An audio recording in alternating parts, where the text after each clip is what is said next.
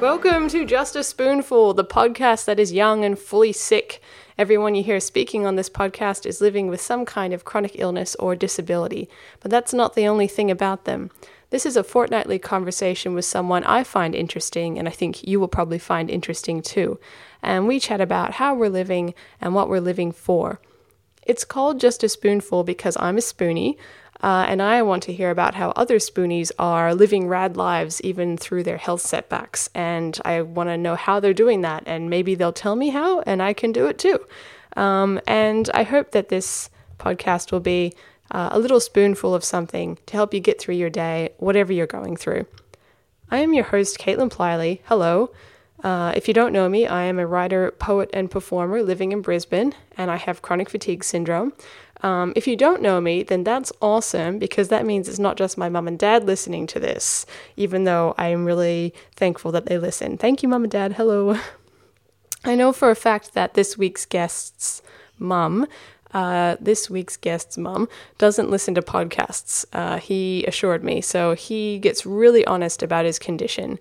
We're talking surprise vomits, anxiety, psychotic breaks, the whole deal. If hearing about any of this stuff might bother you, even though we pretty much just crack jokes about it and don't really go into any graphic detail, but if you're still not into hearing about this stuff, then please skip this episode. Like, I don't mind. I won't be bothered. I'll be bothered if you tweet me a lot telling me that you don't listen to my podcast. That's unnecessary. Don't do that. But if you're not really into hearing about this stuff, then please skip the ep. I'll see you next episode when I will have a really cheerful chat lined up for you. But today is actually a pretty fun chat because Sam's a really funny guy. Samuel Maguire is my guest today. And you'll hear in the conversation that he's very dry. So I feel like I want to just preface this by saying that he was he's one of those people that does the silent laugh. He just smiles at you and doesn't make noise when he's laughing. So in a lot of the podcasts, it just sounds like he had said something and I'm laughing at him, I'm just giggling at him. He was laughing too. Okay, I just want that on the record. He was laughing too. So Sam and I, who is Sam? Well, Samuel Maguire is a writer living in Brisbane. He's had his writing published in The Lifted Brow, Stilts, Scum Mag, and he writes at his blog Sky Decorix, which I will tell you the details for later in the show. He is living with bipolar type 1 disorder and an anxiety disorder, and the combination of these makes it a bit difficult for him to work, and we talk about that. We chat about the weird relief that can come with a diagnosis, your mum reading your sad blog posts, and how great The Hunger Games is. Seriously, I'm Mockingjay Part 1 comes out soon and I can't actually handle it. Sam is really open about everything he's gone through, and oh, that's my neighbors. Can you hear that?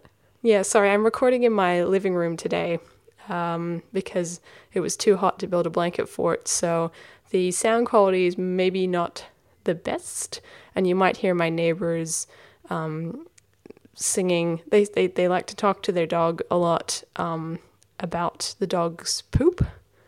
It's very unsettling when you're trying to work at your desk in the afternoon and you can just hear someone going, "Good boy, good boy, good, no, more, good boy," and you know that a dog is pooping. It's weird. Anyway, let's hear from Samuel Maguire. Now join the choir, sleepless nights. The chorus, my company, will sing away the night. Oh, I'll join the choir, sleepless nights. The chorus, my company, will sing away the night. Ooh,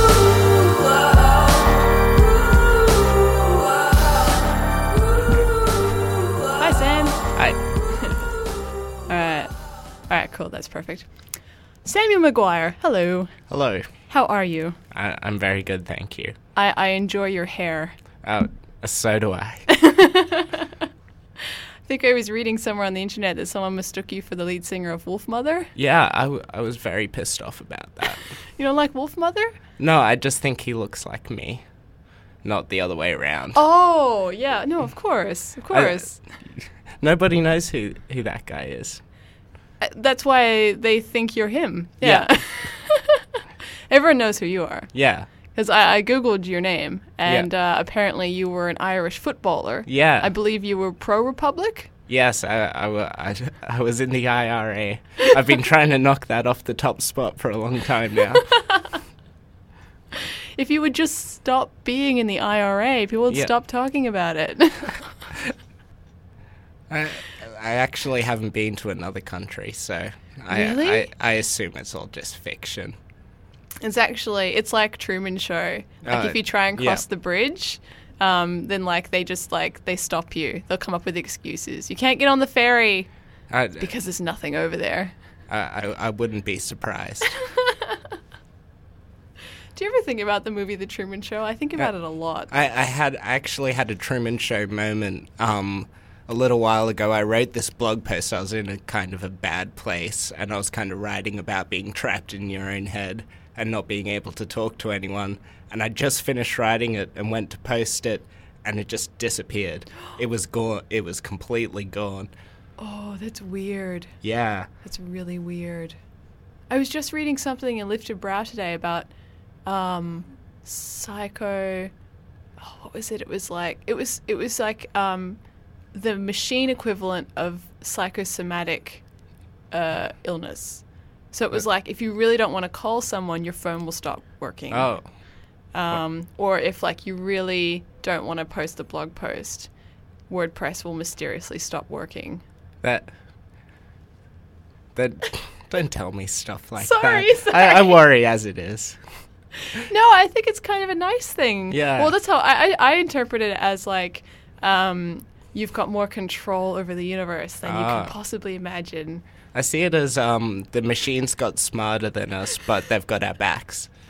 Yeah. Okay. Yeah. Kind of like they're all the Oracle. Yeah. Yeah. from the Matrix, of course. Yeah. That's what everyone means when they say the Oracle. What were we talking about? I feel like you were telling a story and I interrupted. You had a Truman Show moment. Yes, I So did. what happened? Did you get it back? I assumed I'd written something so good it became self-aware, and then decided to leave this planet because it couldn't relate to humans anymore. Like in Her? Yeah. Yeah. Be honest now. How much do movies like Her freak you out? I loved her. I love that romantic comedy with some kind of weird object or creature. I don't know what that says about me, but it didn't freak me out at all. I got a bit teary. Yeah, no, I did too. I really liked it. I thought it was a beautiful film. I was held back from 100% loving it a bit by I don't know, like that. I thought the whole like misunderstood wounded man falls in love with a woman who literally exists to serve him was a bit, and then gets annoyed when she gets her own life. It got on my nerves a little bit, but I thought the movie handled it really well. Yeah. And it did end up being quite beautiful. It's also why I don't buy Apple products. I'm sitting here with my Mac open. I've got my iPhone. What do you think of me right now? Oh, I don't judge. Because you're Jesus. Yeah, well, Jesus didn't have an iPhone. Jesus, that's true. Think about it. There's no I in Jesus. Wow. There's no me either. He was that selfless. I feel like I've accidentally made us take a right turn into blasphemy. I hope no one's offended. Sorry. Oh, I love Jesus. Oh, you looked up. I was thinking listeners, but you looked up. You're right. Him too. I'm really quite a fan of. I love science fiction, and I really like dystopian fiction. Yeah. Where do you stand on the issues? I love science fiction. I love writing it. I always wanted to write science fiction and fantasy, and when I'm in one of my darker moods, I like to write a good dystopian fiction. Do you now? So you're living with bipolar. Yeah. Now, what's the full name? Bipolar disorder? Yeah, bipolar type 1 disorder. Cool. Do you now? I think we've talked about this a little bit briefly before, but do you think that your darker moods help you write, help you write dystopic fiction? I feel like they do that, like experiencing those extremes and kind of like a lot of the time you feel like it's the end of the world. So that you get that I use writing about the end of the world to, I guess, vent that emotion. Yeah, kind of the way a lot of dystopian fiction has teenage protagonists, because that's what that time in your life can feel like. For some of us, that continues into your 20s. Yeah. I'm not 30 yet, so maybe the 30s as well. Yeah. But that's really cool, though. Have you written any dystopian fiction, published anywhere that we could read? I've only in the Stilts Adventure Handbook, I wrote a sci-fi romantic comedy about a man who falls in love with an alien in an alien invasion. With an alien during an alien invasion? Yeah. Wow.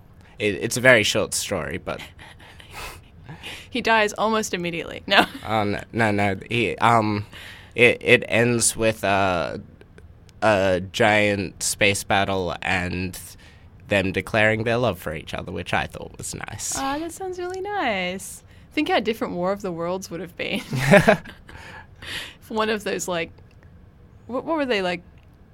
They had big tripod, spider-like machine things, had just sort of stopped, clocked one of the Englishmen and just gone, wow, that's the guy for me. Yeah.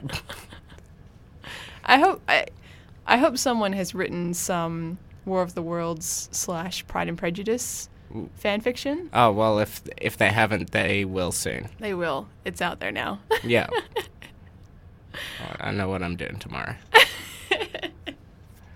So do you write every day? I try to. Cool. Because you update your blog quite frequently, which is Sky Decorix. Yeah. I think I'm pronouncing that right. I don't know how to pronounce it right. It's where is it? How do you spell it? SKYDEKKERIX. Awesome. I was curious when I was Googling you, there's lots of Samuel Maguires. Yeah. So did you kind of need a slug for your website that was going to be actually easy to find? I chose that when I initially started blogging to sort of hide my blog. I didn't want anyone to see it, and then if I changed it now, I'd have to change the cover art. So no time. No time for that, and I can't. That's nice draw cover art. Yeah. My friend drew that for me. That's lovely. Now it's kind of like a tortured face. Yeah. Where you're like, all right. Yeah. That's what I have to write about. I asked for some kind of demonic, horrible monster thing. Cool. And what is Sky Decorix like a monster? Like, what does it mean? Oh, I thought it was a word I came up with, but it turned out it was a Russian name, a very uncommon Russian name. But originally it was sort of a catch-all term for all these strange personalities that were coming through my mind. So I just called it Sky Decorix, and then I wrote it down. Cool. Yeah. How many personalities? Did you ever count? No, I never counted. My memory is not very good. It was at a period of my life where I was very confused and I didn't know anything about mental illness or what was going on with my head. So all these emotions that I was feeling, all these weird states of mind I was in, I kind of view them as separate personalities, separate to myself. And then I came to the realization that it was kind of destroying my life living all these separate personalities. So I encompass it all together to write about. Wow. because that can be helpful sometimes or useful for a time to kind of compartmentalize yourself. Yeah. Just to deal with things. Yeah. But after a while, you can only live in fragments for so long. Yeah. Right? Especially when, because of the mania and then the swings to depression, I was getting a lot of very dark thoughts. I'd get violent thoughts or thoughts about harming myself, and it was easier, I guess, to kind of separate that and see that as some kind of alien thing. Yeah. I can imagine that. I mean, I obviously can't 100% relate because I haven't had to deal with that kind of thing that you're talking about. But it has felt for many years since I got diagnosed the second time with chronic fatigue syndrome, or ME, that I was pretending a lot because I would just not tell a lot of people that I was ill because a lot of people don't even believe it's a real thing. I don't know if people have a similar attitude towards bipolar because you can't see it. Yeah. And it got a bit like I'd be out and I'd be pretending that I was fine, that I was just someone who chose to like stay at home alone all the time. And eventually it was kind of like in the last couple of years I've just gotten exhausted with pretending, and I'm trying to like kind of like what you said, bring all the aspects of my life together and merge them. Yeah, well, I think that getting good at pretending is kind of what's helped my writing a lot. Like writing's pretending just on a page. So as I've gotten older, though, I've gotten older. You're ancient. I'm ancient. Withering. Many lives of men I have lived. I've gone more towards honesty, like instead of trying to come up with a story and learn from that, I like to view the truth and write as honest as I can, which stresses my family out a lot. Yes. We were talking about before about your mum sometimes just comments sad faces on your blog. Oh, yeah. Every other one, because every other one's a happy post. What does she write on the happy posts? She just likes those ones. She only puts a word in if it's going to be incredibly embarrassing for me or if it's going to make me feel bad. Mums. Yeah. I guess how long have you been writing your blog, and how long have you been sort of being open about these things? I started writing my blog when I first got on the disability pension and dropped out of uni, and I needed some kind of creative outlet, and then I just never stopped writing my blog after that. Cool. I know a lot of people enjoy it. It pops up in my Facebook feed with lots of likes, so that's good. Yeah. What was that like when you dropped out of uni and went on disability? Like, what was the timeline for the events around that time? So I moved out of home, and then after working for a little while, I went to uni, and I got halfway through my university degree, and then I had a psychotic break, which I was completely disconnected from reality. I was considering suicide. I was in a very rough place. I remember the morning that before I told someone about it, I was going for a walk and I just couldn't handle trees. Like, for some reason, the idea of trees growing out of the ground just disgusted me so much. When you put it that way. Yeah. Yeah. It was like I just kept picturing mold coming out of the earth and stuff, real crazy stuff. But then after that, I got diagnosed and started on medication. I decided to postpone university, and then the process after you get diagnosed and first start on medication, especially because I'd never seen someone go through it before. I didn't know what happened to people after they got diagnosed with a mental illness. So a lot of it was staying at home and being just completely knocked out by antipsychotics, and then I guess I just built up my confidence with my writing. I tried to go back to uni 6 months after I got diagnosed, but I just flipped the fuck out again. Yeah. There's something about uni. Yeah. I got diagnosed right after I graduated from undergrad, and that last semester was the descent for me. I got a full-time job right after I graduated. It lasted 3 months before I just couldn't walk anymore. It got worse and worse. And I was depressed. And then I finally got diagnosed, and I don't know about you, but I'd been diagnosed first time when I was 16. Had a really bad year and then got better for a couple of years, but always had that fear hanging over me that it was going to come back, or this awful thing was going to happen. And then when I got diagnosed, there's a German word for it that I can't remember that I read in Jeffrey Eugenides' Middlesex. If anyone can remember it, please tweet me at kpliley, because I really don't want to read the whole book again. It's a really long book, just for this one word. But there's a German word for the sense of relief that comes with loss or grief. And that's... I don't know that one. Yeah, I don't know the word, but it was like... Probably because I dropped out of uni. Yeah. What do they really teach you? I mean, really. I don't hardly know anything. But there was this word, and that was exactly what I felt.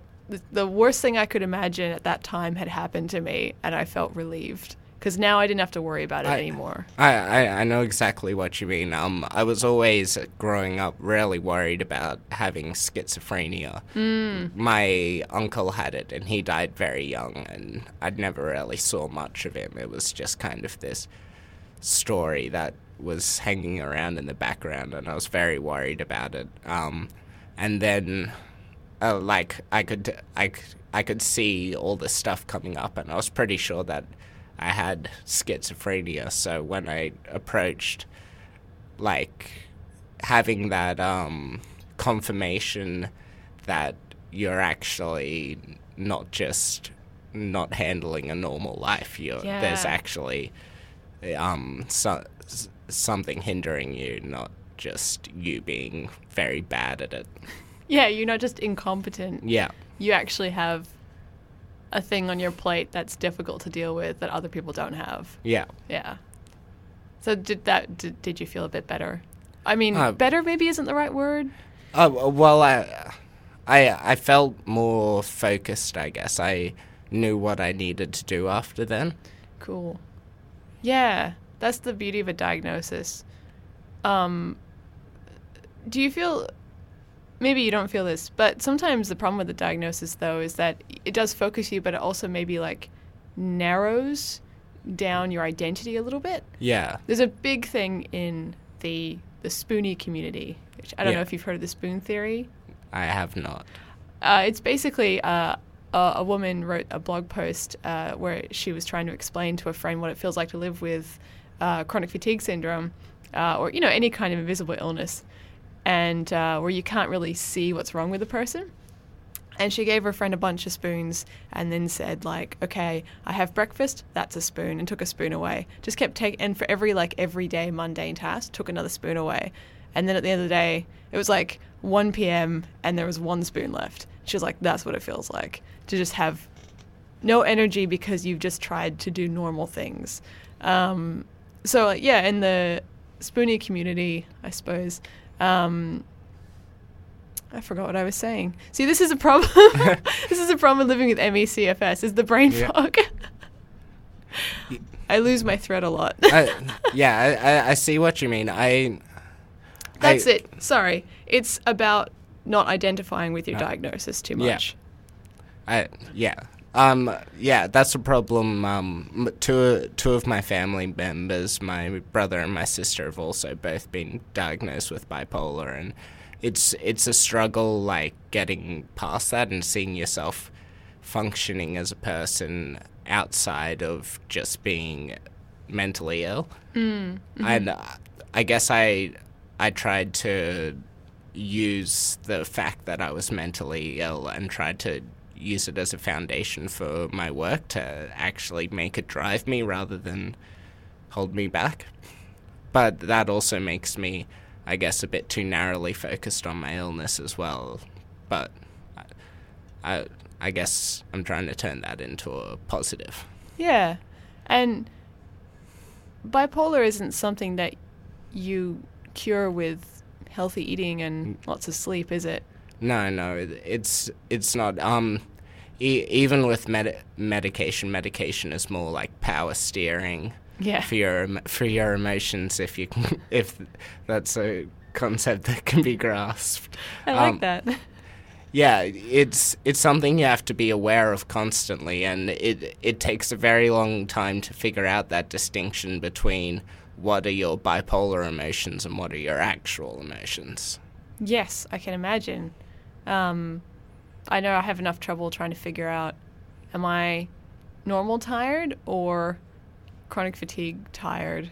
Like, am I about to burn out, or is this just what normal people feel like at the end of a day of work? Yeah. Hard to tell. I've lost my thread again.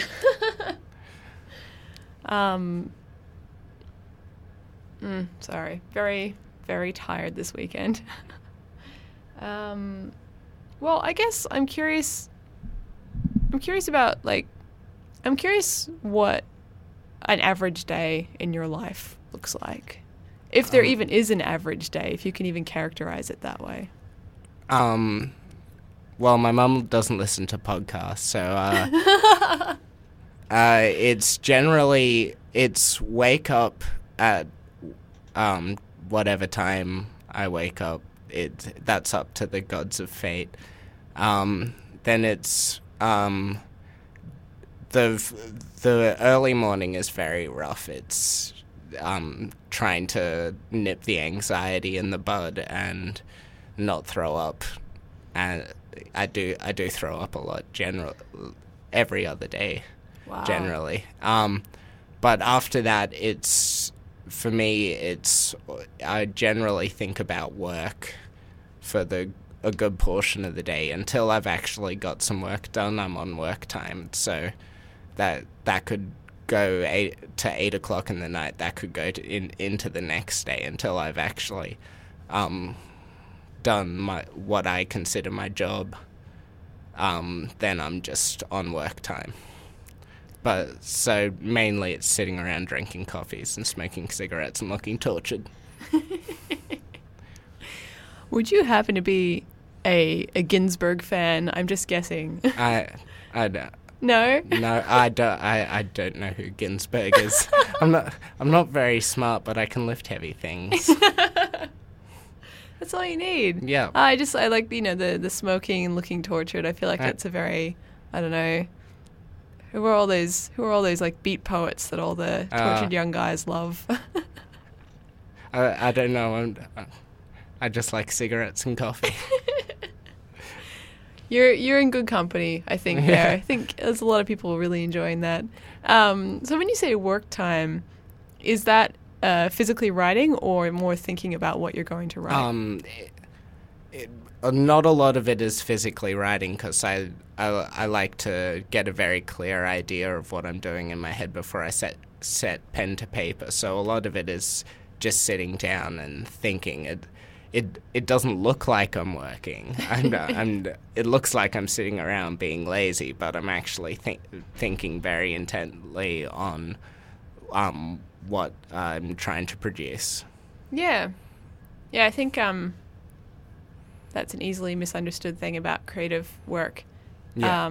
I wrote a blog post about this recently, actually, about Tony Abbott saying that people who were unemployed or underemployed didn't have the right to hold out for their dream job. And I was like, if anyone looked at me, they like all day, they might think that I'm not doing anything, that I'm like holding out or something. Yeah. But it takes a lot of unpaid hours to get really good at something. Yeah. And those hours, you can't really do without them.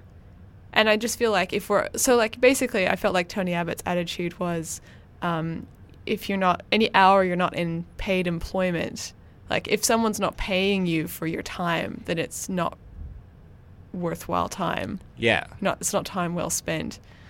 But you have, like, if you want to be a writer, you have to spend well, as they say, 10,000 hours Yeah. doing your blog or It- scribbling. yeah, exactly. Like, it's not as easy as it looks, and especially when it comes to actually submitting and getting your work out, like putting yourself under public scrutiny. So, it's what I get out of writing is way more than what I could get out of just having a salary. Because of the fact that I am bipolar, I actually need writing to process my thoughts and turn my negative thoughts into positive thoughts, so I can actually get through the day. So it feels it's kind of like being employed to be yourself. Yeah, I like that. Though liberals will hate that. Liberals, big L. Yeah, Liberals, little L, will love it, I feel. Yeah. That You couldn't get more liberal arts college than that. I swear they chose that name on purpose just to confuse us. The Greens should have named themselves, I don't know, the Concrete Party or something, just to continue the tradition Yeah. of party names that have nothing to do with what they stand for. See, Labour did it. They don't do anything. Ah.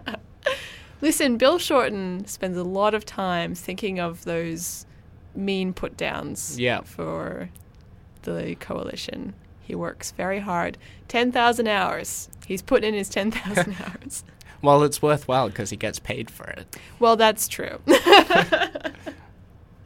I found out recently, and this is totally a sidetrack, but I found out that politicians get paid. Now, I'm not sure what level you have to be at, but if you're an MP, you can be an MP for one day and you get a pension for the rest of your life. Do they have to submit 40 applications a week?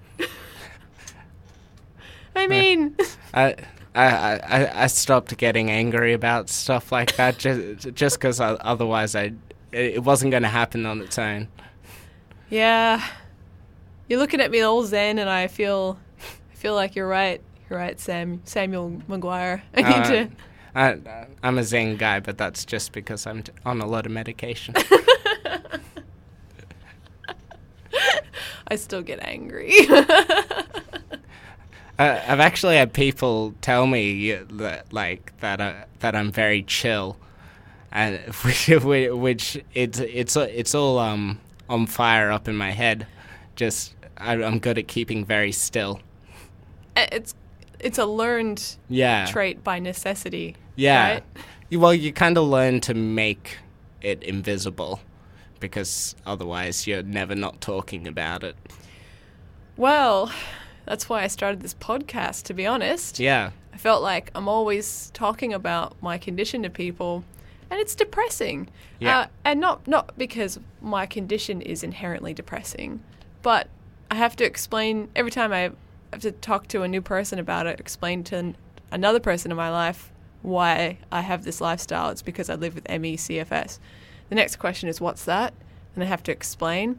And then usually they think, oh, okay, you sleep a lot. I'm like, no, it's a lot more to it. And then I have to go through my symptoms and everything that's kind of wrong with me. And then I get really sad. And to have to go through that thought process twice a week, Yeah. it slows down my actual living, my life, because I have to keep stopping to focus on everything that's wrong with me.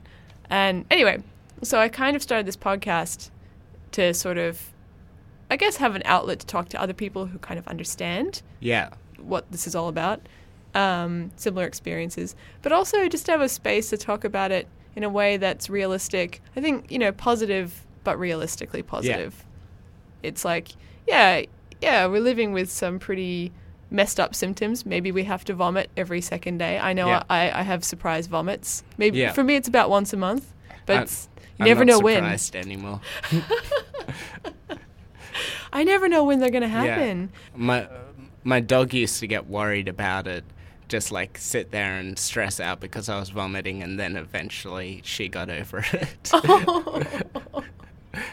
It doesn't help sometimes, does it, when it's kind of a regular part of your life and another person's Yeah. freaking out about it? Yeah, I've gotten very sick of people asking me if I'm all right mid vomiting.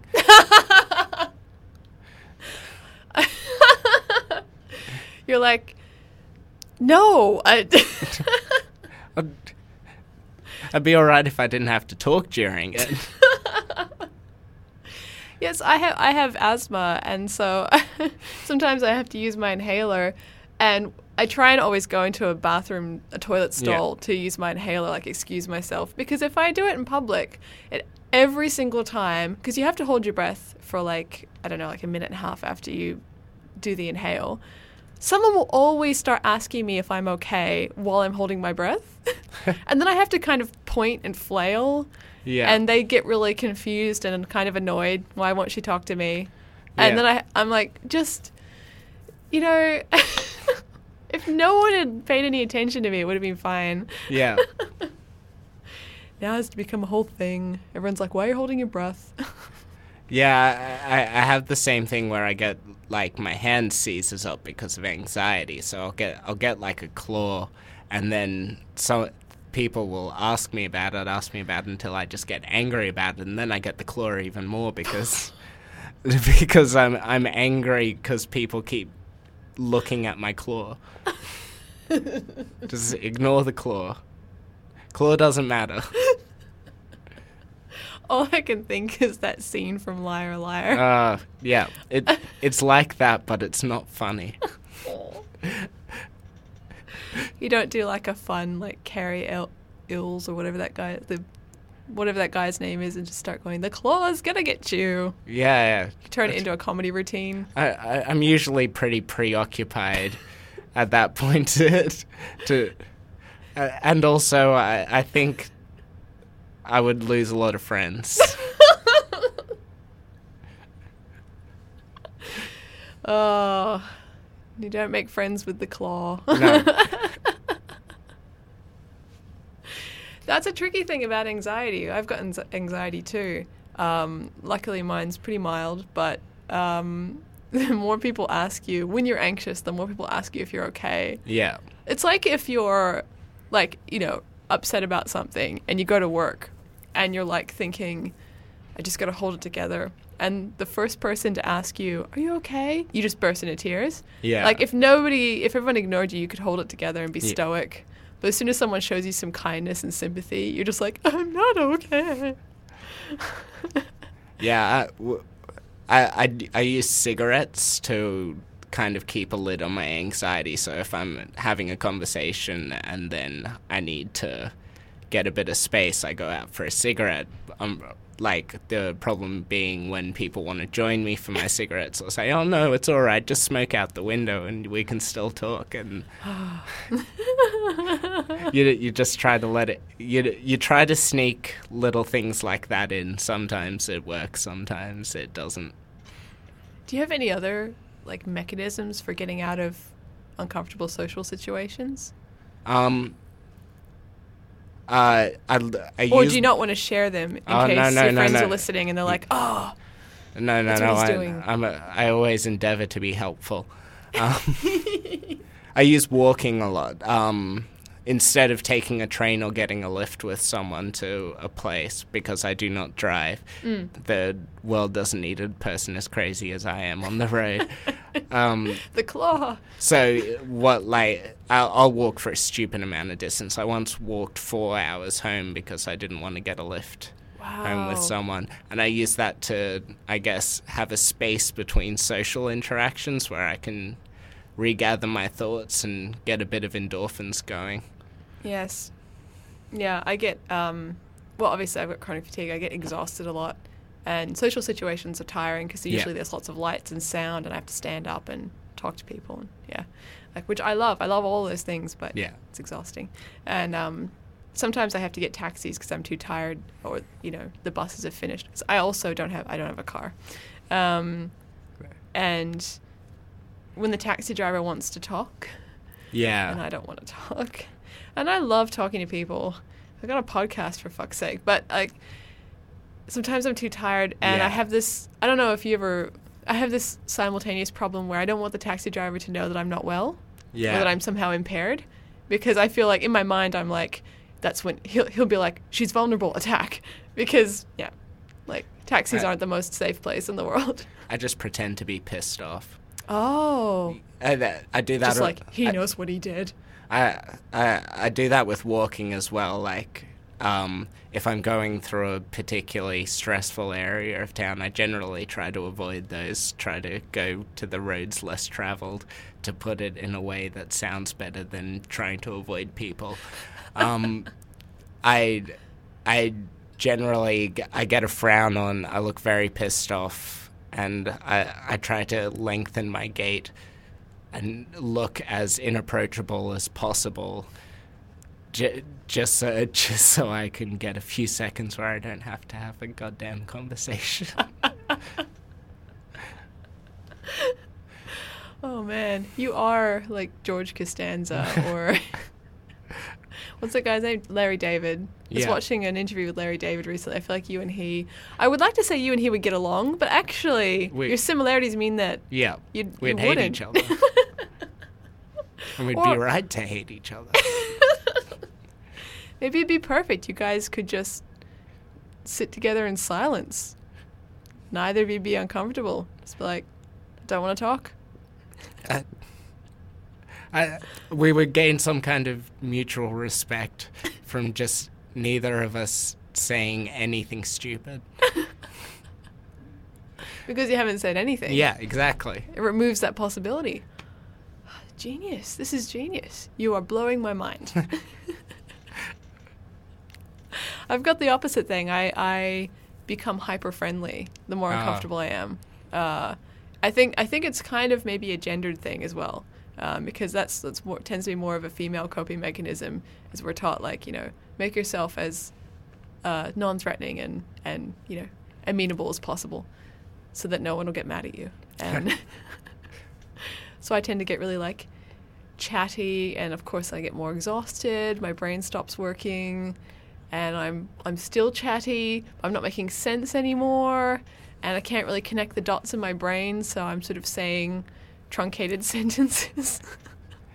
Yeah, I can see that people are getting uncomfortable about my quietness and my frown, and I'm trying not to, but sometimes I just can't do a sentence, not even one.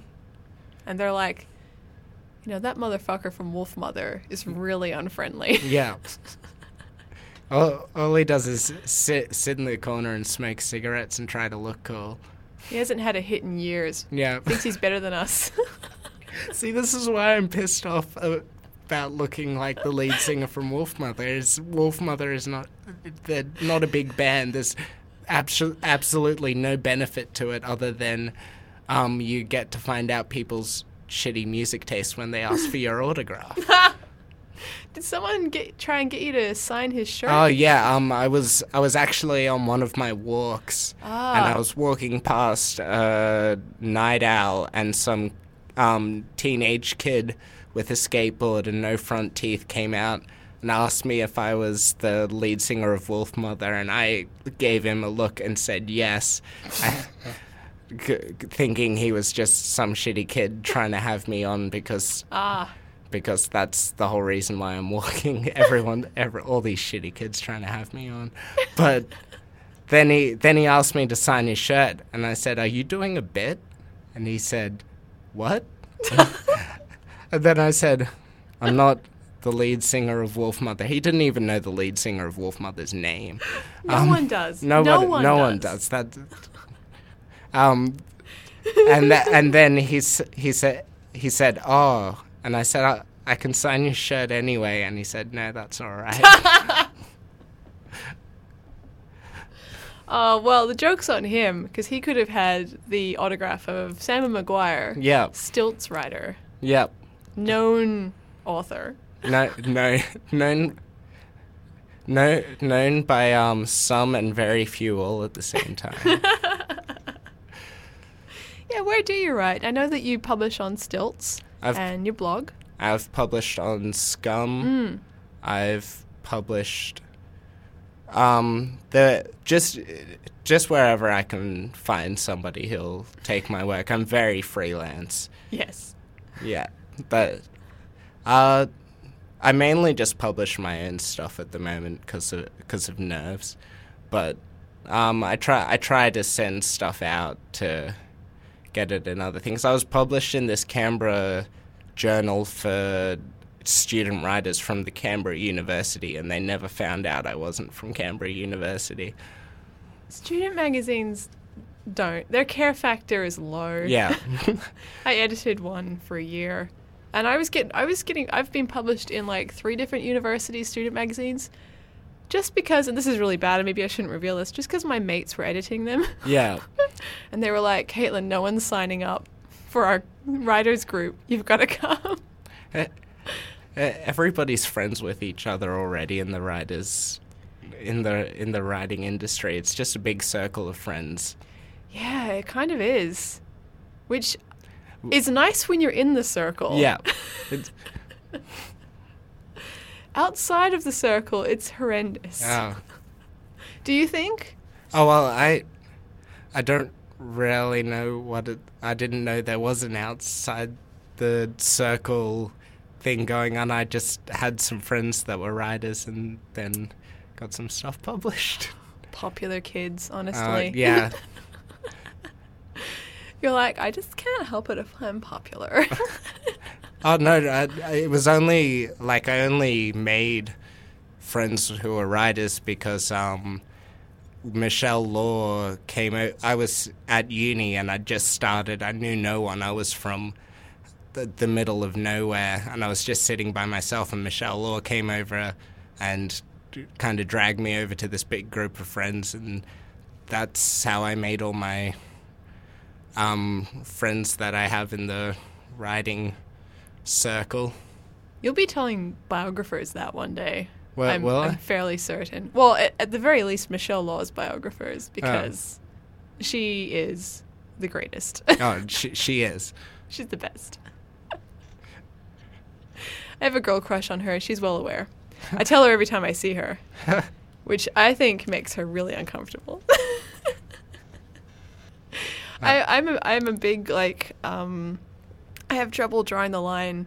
I want to be friends with everyone. Yeah. It's my blessing and my curse.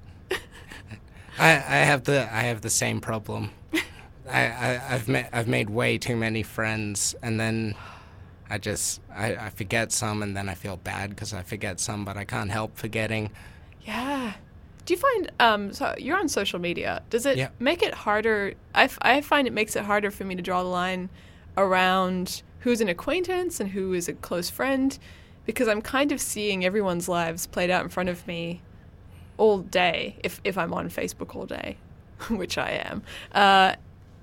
And so I'll think I'm closer friends with people than maybe I am, because I know a lot about their lives, but I'd never see them.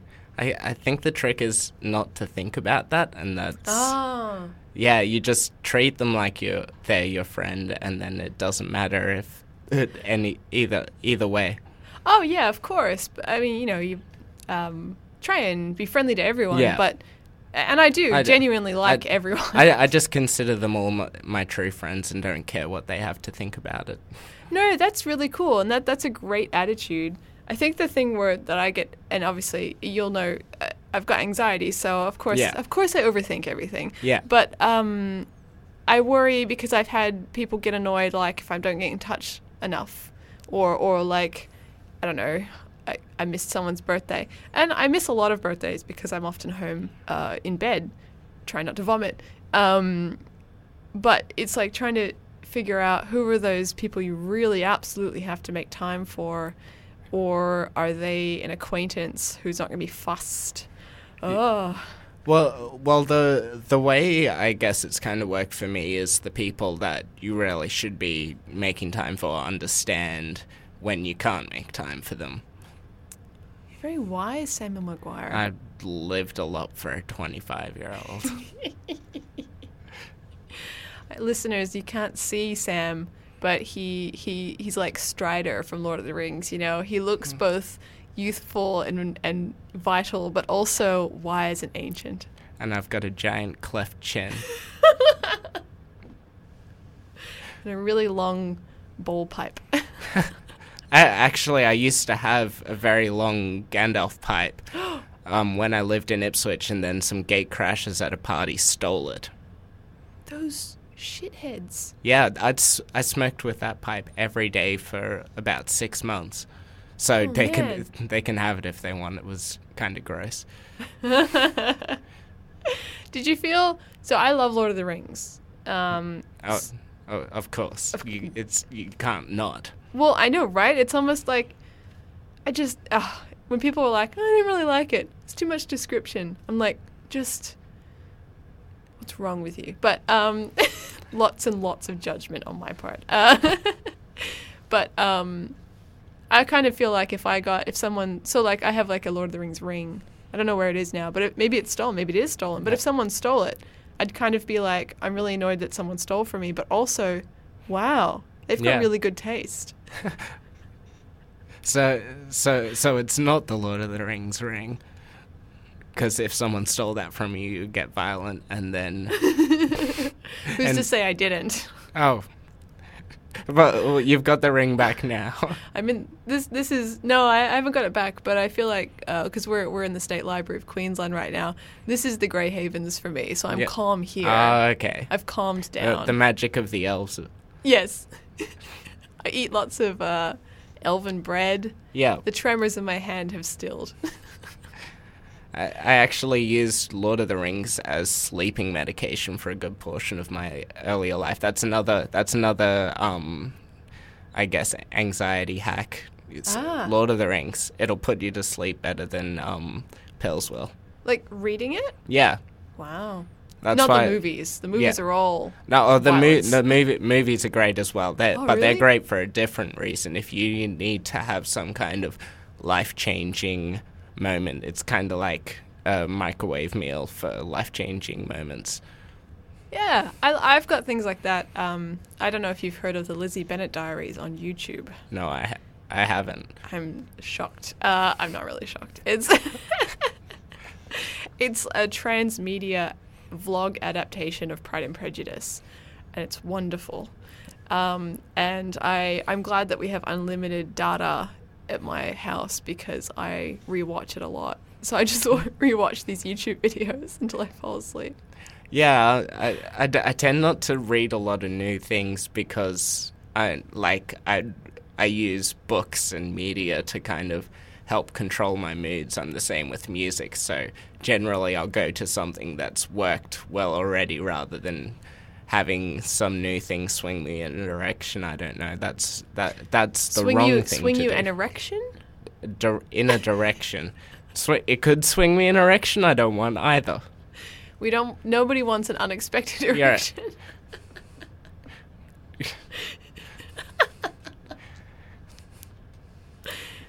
I'm sorry. No, don't apologize. I walked into that. Feel like I'm a teenager again. Is this... Wait, are erection jokes supposed to stop being funny at a certain age? No, erections just stop coming as a surprise after a while. This is good. I'm learning. But no, I'm the same with like music and books. I tend to reread the same things over and over. And this year I joined a book club because since I finished university, I mean, I stopped. Like at university, you have to read new stuff, and without like a professor or a deadline, I just stopped reading new things and basically just rereading Harry Potter. Yeah. And there's a lot of Harry Potter to read, so you could do that. You can do that like once a year. Just that takes you about. Well, it doesn't take me that long. That's a good month, I feel. You know, Yeah. month of sleeping. It's Harry Potter. I think I've read Lord of the Rings 9 times. One pretty for each good. member of the Fellowship. Aww. That's just a coincidence. I didn't mean to do that. That would also mean you'd have to stop now. I thought there were 12 people and there was there was going to be 12. Right? no. The Fellowship of the Ring was 9. Oh no. No, I think you're right, but I'm. There was Am I getting there was confused with going to the be Hunger Games? 13 in The Hobbit, and then Bilbo was the extra one. Ah, maybe. I think I was actually thinking of the Hunger Games, though. Oh, the Hunger Games. 12 districts. But there were 13 districts. Yes. Spoilers for Mockingjay Part 1. Yeah. I loved those books. The Hunger Games? Yeah. Love them. I didn't wear my Mockingjay pin today, which is disappointing. But all right, let's do this. Let's just do this right All now. right. What did you love about them? I like the violence. It was just I guess it was the main character. The main character was so callous and disconnected and just completely heartless. And Oh, well, she loves her sister. that's true, but And like she doesn't kill the cat. She Yeah. wants to. She's 17 years old and she shot a guy in the throat with a bow. And I remember those kids from high school. They were not good. Good thing they didn't teach archery at your school. Yeah, well, they didn't have to. But So you like the violence. So basically, if the Hunger Games were a real thing, Yeah. you would tune in. You would live tweet it. You'd love it. yes. Well, Let's plumb the depths of That- your soul, Sam Maguire. well, that's reality TV at the moment is boring. Nobody dies. It's not real. Well, they tried to kill someone in The Bachelor Australia. Oh, really? Yeah, because Amber, the Canadian, has a really bad allergy to horses. And they were like, we'll send her to a stable. That. This is. It's like you don't even read my tweets. I stopped watching TV because like I couldn't afford an aerial cord, but then I just never start. I watched some TV with my grandfather last night, and it just made me so sad. Just that something. It was Gold Coast Cops that got me. Oh, God, what's that? Okay, so it was this. It was some ad for a reality TV show about Gold Coast cops, and it was this cop, like, putting on his bulletproof vest, loading up his gun and stuff, and talking about bikies, and yeah, it wasn't good. Every time I tune in, like, the world's doing a little worse. Yeah. I have found yeah, I've had to learn like self-care when it comes Yeah. to the news. Yeah, And I just give myself a break sometimes. Like I'm not going to click on that article about another stupid thing that Jackie Lambie has said.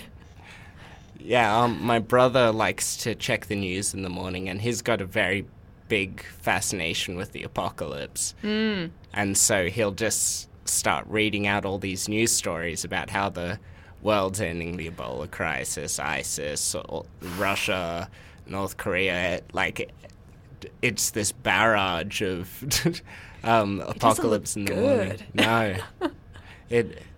That's why I don't check news sites in the morning. And morning is a fragile time. Yes. For quiet and drugs that end with "-ine".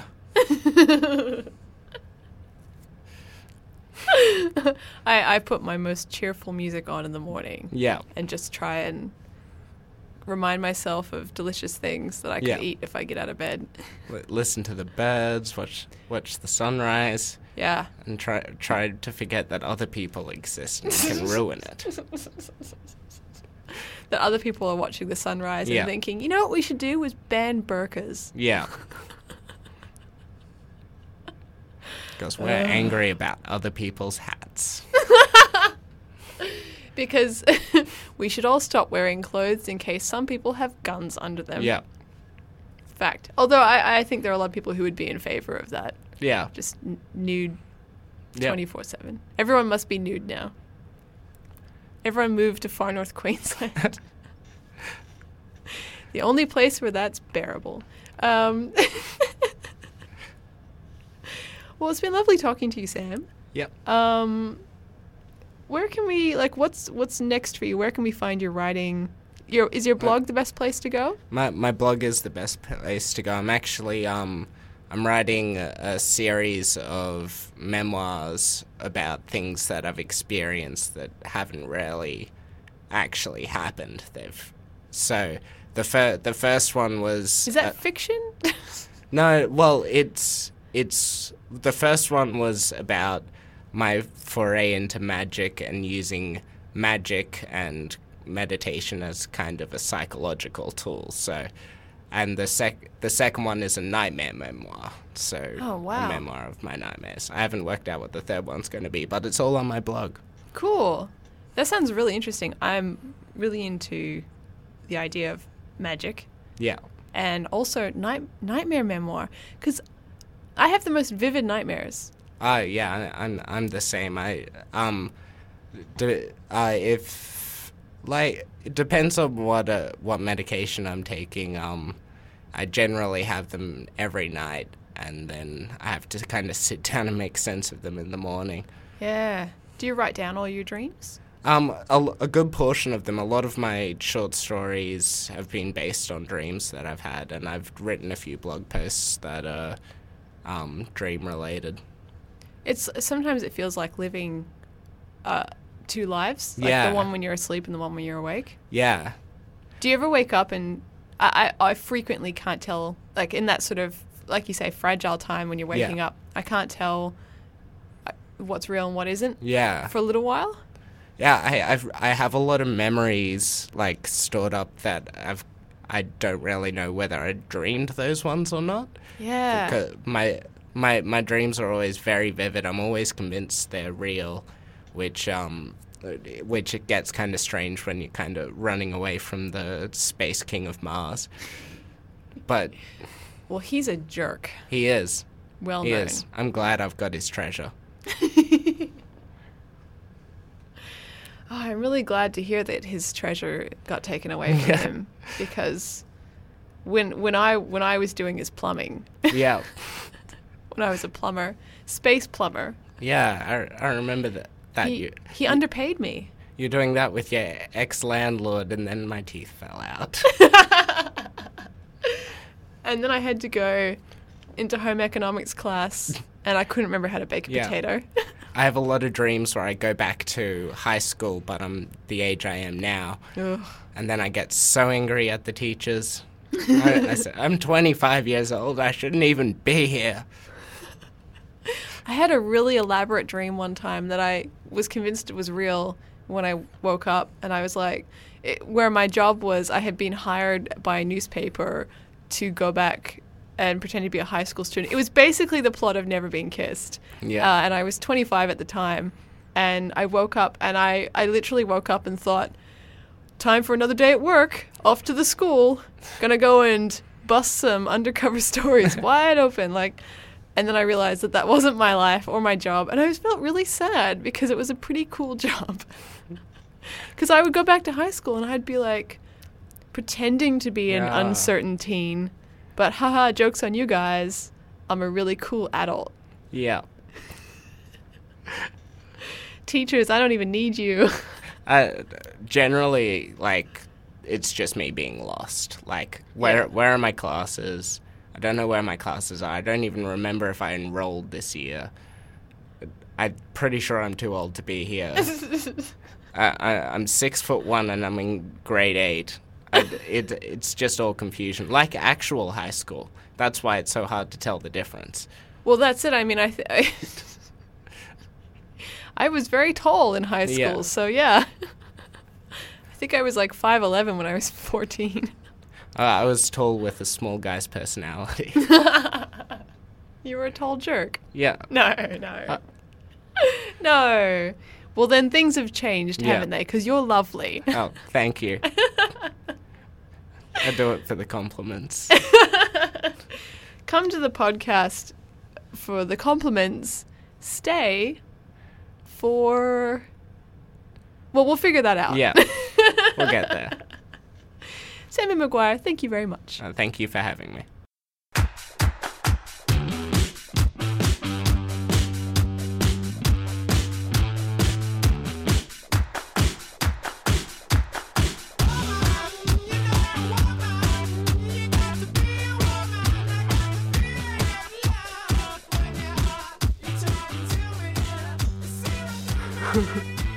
I couldn't help myself, Sam. Sorry.